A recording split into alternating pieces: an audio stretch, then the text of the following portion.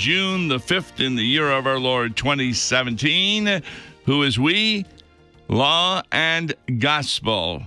On Worldwide KFUO, I'm Pastor Tom Baker, and as is our custom on Mondays, we like to look ahead at the readings for the coming Sunday, which just so happens to be, in my opinion, the last big celebratory occasion prior to the Reformation, and that's Trinity Sunday. The first half of the calendar year, which begins at Advent, goes through the life of Christ with the Epiphany, the Lent, Holy Week, and then, of course, Easter, the Ascension, and Pentecost last week, and now we're into Trinity Sunday.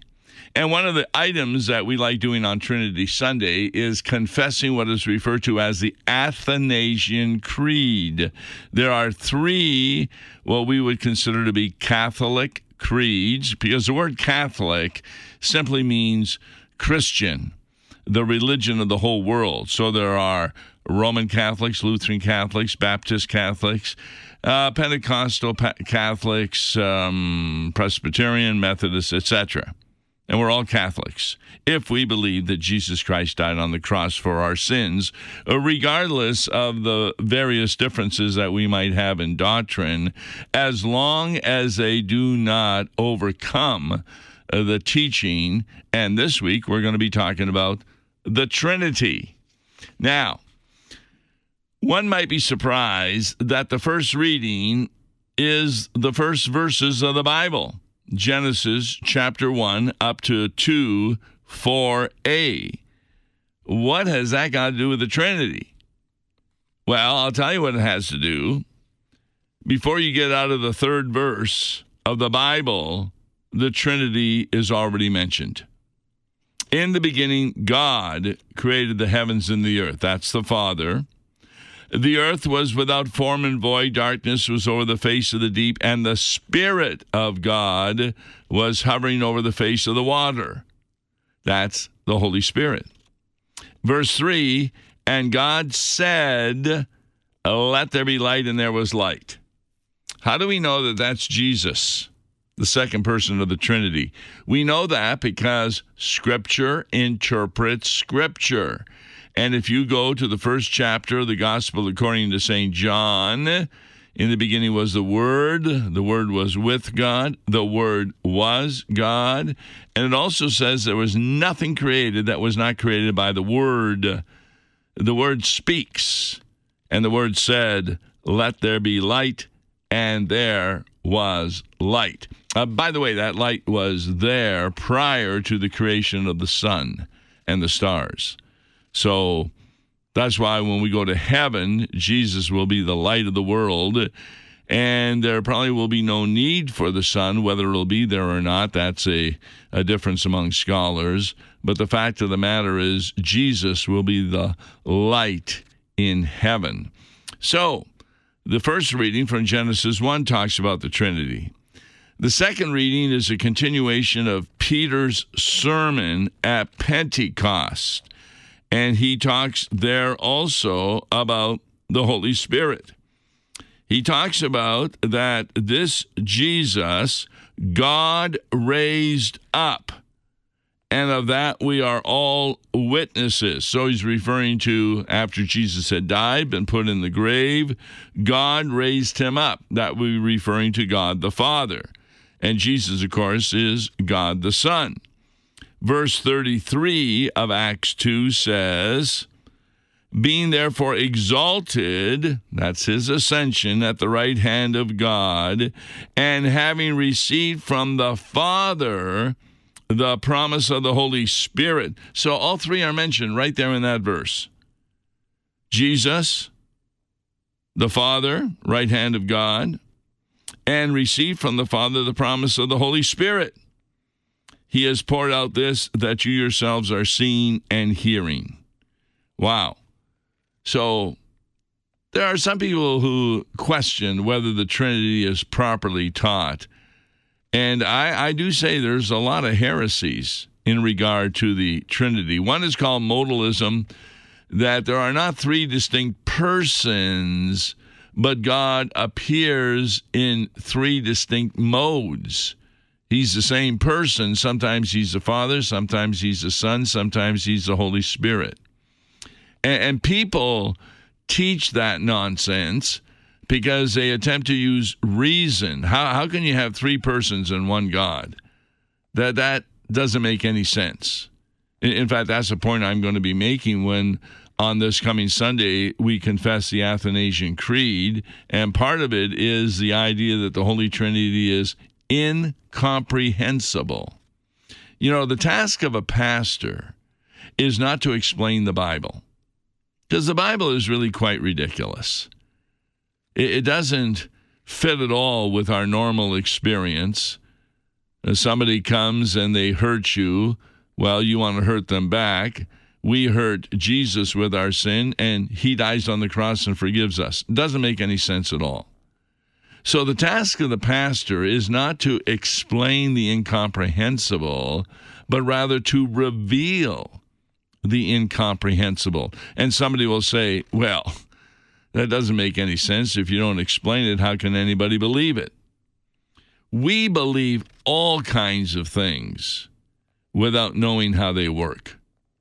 I mean, how many of us, when we had little kids, we would do kind of tricks on them? Like, what 2-year-old knows that the wall switch turns on the light? Now, once you show him that, he now understands that hitting that wall switch, the light will turn on. But he has no understanding of the meaning of how that occurs. He doesn't understand electricity. He doesn't understand wires. He doesn't understand that there's a tie-up between the light on the ceiling and the wall switch. Doesn't understand any of those things. But he believes you because he sees it operate. Now, I remember doing one trick. It was during Vacation Bible School at my previous congregation, and I had just put in on the garage one of these automatic door openers. I think I might have told some of you this, but in case you haven't heard it.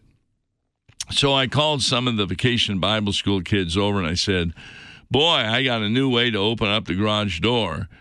And I went over to the fence, and I just kicked the fence, and the garage door opened. They were amazed. Of course, they didn't realize I had in my pocket the garage door opener. So one of the kids said, can I try that? And so he went over, he kicked the fence, and the door opened. I said, go tell your mom and dad, bring them over and show them. So all the kids went running, got their parents. They came back to the driveway. We were right beside the church, the parsonage. And the little kid said, look, Mom, look, Dad. He runs over to the fence, kicks the fence, and nothing happens. I tell you, it didn't take long before the parents figured out what I was doing. And some of them weren't very happy with me. But be that as it may, I finally did explain to the kids what was going on here and showed them the thing I had in the pocket. But you see, they believed that by kicking the fence, the garage door would open because they saw me do it. Now, that's why you got to be really careful about false doctrine in regard to the Holy Trinity. One of the worst sermons I ever did was a sermon that lasted 2 weeks.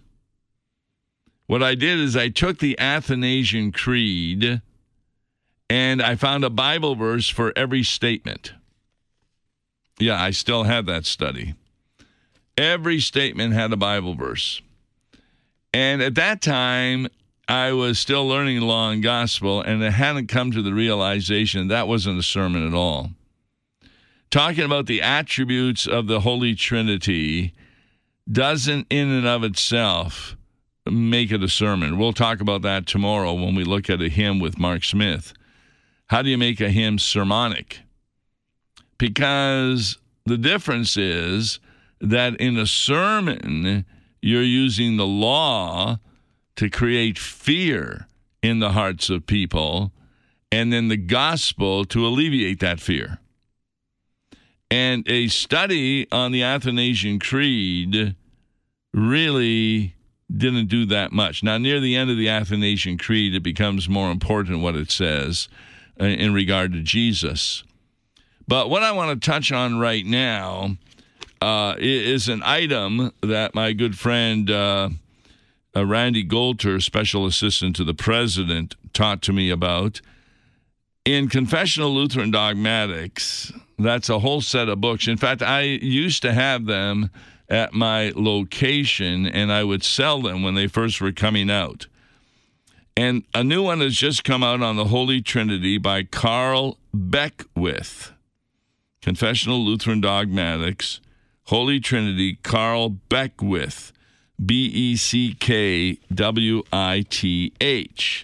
And just glancing through some of this, there are some really interesting, what I like to call insights that people normally don't think about. For example, we really don't know that much about God the Father. To really learn about God the Father, we really know about him in the man Jesus. Because everything that Jesus did was to give glory to God the Father. So when we know Jesus, when we confess him, then we're also learning about God the Father. Because the Holy Trinity from before the foundation of the world made this plan of salvation. And all three were involved in it. Only the second person died on the cross. The Father didn't die, the Holy Spirit didn't die. But they were still all involved. If you want to know the attitude of God the Father, then hear Jesus. Because a lot of times what he is saying is also what the Father told him. Jesus even has a Bible verse that what I am saying to you is what the Father told me to say to you. And so, for example, when Jesus says, I did not come into the world to condemn the world, but to save the world and to defeat Satan, those words are as though God the Father was speaking them. Now, I, as a pastor, I am truly successful when I speak the words of Jesus. And a lot of times, it's not me doing anything, it's Jesus. Let's take the absolution. The congregation confesses they're poor, miserable sinners, and then I begin, upon this, your confession. And remember, they confess their sins to God. I then say, I, by virtue of my office, as a called and ordained servant of the word, announce the grace of God to you, and in the stead, and by the command of my Lord Jesus Christ, I forgive you all your sins. You see, the pastor best preaches when he quotes Jesus. In fact, I'm not forgiving anybody's sins. I don't have the power to forgive sins. I only have the authority to announce the forgiveness of sins in the stead, which means in the place of Jesus Christ. So, just as knowing Jesus, you know the Father, so also the best way to do a Bible study, to preach, etc., is to quote Jesus. But where does the Holy Spirit come in? We just celebrated that. Guess what? The goal of the Holy Spirit is to proclaim Jesus. So the goal of Jesus is to proclaim the Father. The goal of the Holy Spirit is to proclaim Jesus. And how does he do that? He does that through the divinely appointed means of grace. We call that word and sacrament. What do we mean by word? We mean the word of the gospel. That is, the promises that God has attached to the life, death, resurrection, and ascension of Jesus Christ. There are certain promises. Like last week, or 2 weeks ago when we talked about the ascension. The promise is that Jesus has now become our heavenly prophet, priest, and king. And that has certain benefits for us. So also with the Trinity. If a preacher is talking about a spirit that takes us away from Christ, guess what? That is the spirit of the Antichrist. And there's a lot of that going on today. A lot of it because of the denial of the doctrine of the Trinity, but more importantly, the denial of the very substance of God's holy word. I've said this before. Remember on my analogy that I like using right now between a recipe ingredients and the instructions how to put the meal together. An ingredient from the Bible would be the Ten Commandments. People can have the Ten Commandments memorized from Exodus 20.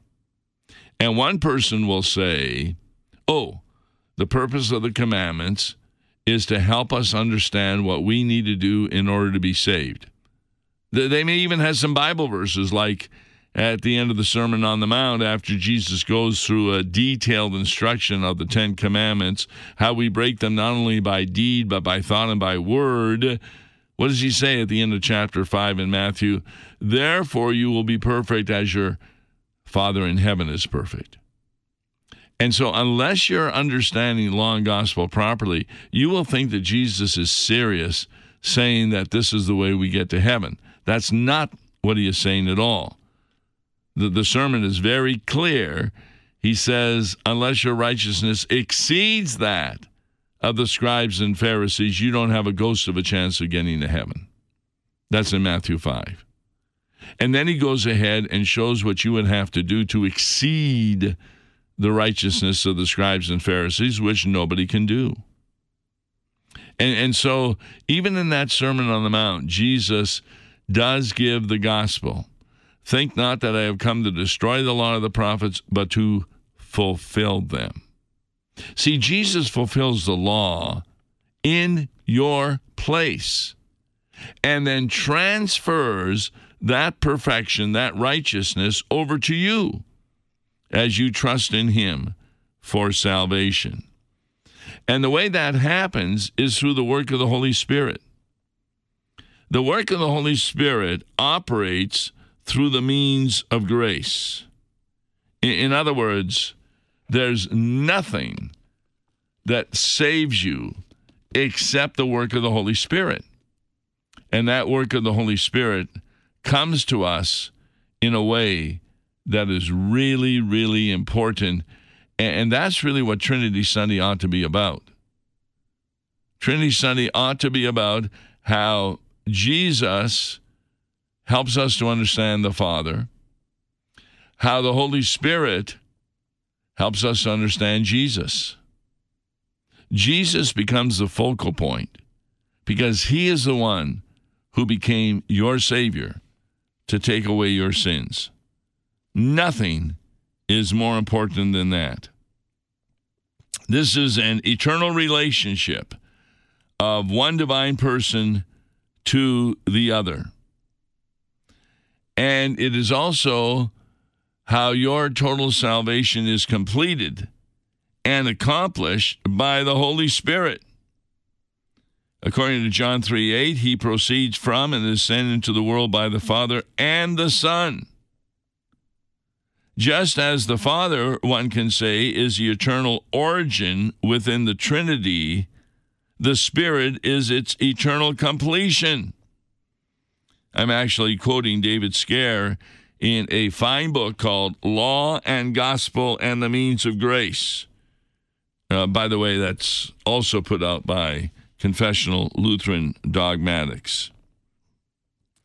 And he continues and says, not only is the Spirit the eternal completion, but what is begun by the Father, what is accomplished by the Son's redemption, is brought to completion by the Spirit's engendering faith in believers. So, what is so amazing, and I talked about this in the sermon yesterday, we would think that the Holy Spirit's work would be much more glamorous. When Jesus came, he was in the stable. A few shepherds knew about him, wise men, but there was no fireworks or anything. Compared to Pentecost, when there was a sound of a mighty rushing wind, there were tongues of fire on the people, the believers, and the disciples were speaking in known foreign languages. So a lot of people expect that, boy, that's the way that the Holy Spirit is going to work, through spectacular events. No. He's going to work the same way Jesus did, because Jesus did do spectacular events. I mean, come on. Feeding 5,000 people with a little bit of bread and fish, raising Lazarus from the dead. But note well, none of those things converted anybody. And if you weren't already a believer, you blamed it on the work of the devil, Beelzebub. Therefore, the way a person comes to faith is not by seeing some kind of great evidence, oh boy, I need to believe this, but hearing the simple word. And when you hear this word, we say things that are really incomprehensible. And what I mean by that, they go against our experience. I mean, who do you really like who keeps hurting you all the time, saying bad things about you? No. But we do that to God, and he forgives us, takes the punishment away from us and puts it on himself. And the way we tell people about this is through human words, the means of grace. They're kind of coverings for the Trinity, in which he comes to forgive sinners and declare them righteous. It's very important to understand the sacramental understanding of not only baptism, but also the Lord's Prayer, but also speaking the Word of God. The Trinity is the one who saves. And it comes through the Father, the Son, and the Holy Spirit. To confess the Holy Trinity is to do more than talk about the attributes of God. Each person is all-knowing. They're everywhere present. No doubt about that. They're all powerful. But a sermon like that really doesn't touch the primary purpose of the teaching of the Trinity. Those attributes are helpful to understand so that the work of the Trinity has been truly accomplished and has been fulfilled. But it is not the attributes that ought to be the focus of the sermon. The focus of the sermon ought not be to try and prove to somebody that the Trinity exists. Because even if you believe the Trinity exists, that's not saving faith. Saving faith is believing that that second person of the Trinity died on the cross for you. Until the promises of the gospel are heard, none of the doctrines of the Scripture, what I call the ingredients of the Bible, the Ten Commandments, the Lord's Prayer, even the Apostles' Creed, none of them save anybody until you get what Martin Luther said at the end of every ingredient section. What did he then say? What does this mean? And it is the meaning of the incomprehensible, which still doesn't explain the incomprehensible, where we're going to say, oh, now that makes sense. No, the Bible never makes sense. But through faith in Jesus Christ, we believe the unbelievable. For us, through faith, we can say that the incomprehensible becomes comprehensible, because that's how God works. We don't live by sight. We live by faith. So we'll be talking more about that tomorrow with Mark Smith as we examine a hymn that can be used for Trinity Sunday. In the meantime, we pray that you'll keep in mind that this is a very holy day, Trinity Sunday, in churches, many of them who will be celebrating that. And if you go to church to listen to the sermon, think about the difference between a sermon that teaches you the attributes of God in contrast to teaching you salvation by God. I'm Tom Baker. Till tomorrow, God bless. Listen to Law and Gospel each weekday at this time on Worldwide KFUO. For a contribution to the program, make your check payable to Law and Gospel and mail it to Pastor Tom Baker, Post Office Box 28910, St. Louis, Missouri 63132. You can call toll-free at 1-877-267-1962 or email lawandgospel@lawandgospel101.com. Views and opinions expressed on Worldwide KFUO may not represent the official position of the management or ownership of KFUO, the Lutheran Church Missouri Synod. If you'd like to comment on programs or topics heard on Worldwide KFUO, write us at KFUO, 1333 South Kirkwood Road, St. Louis, Missouri 63122. You can also leave a question or comment on our comment line at 314-996-1542. We are the messenger of good news, Worldwide KFUO.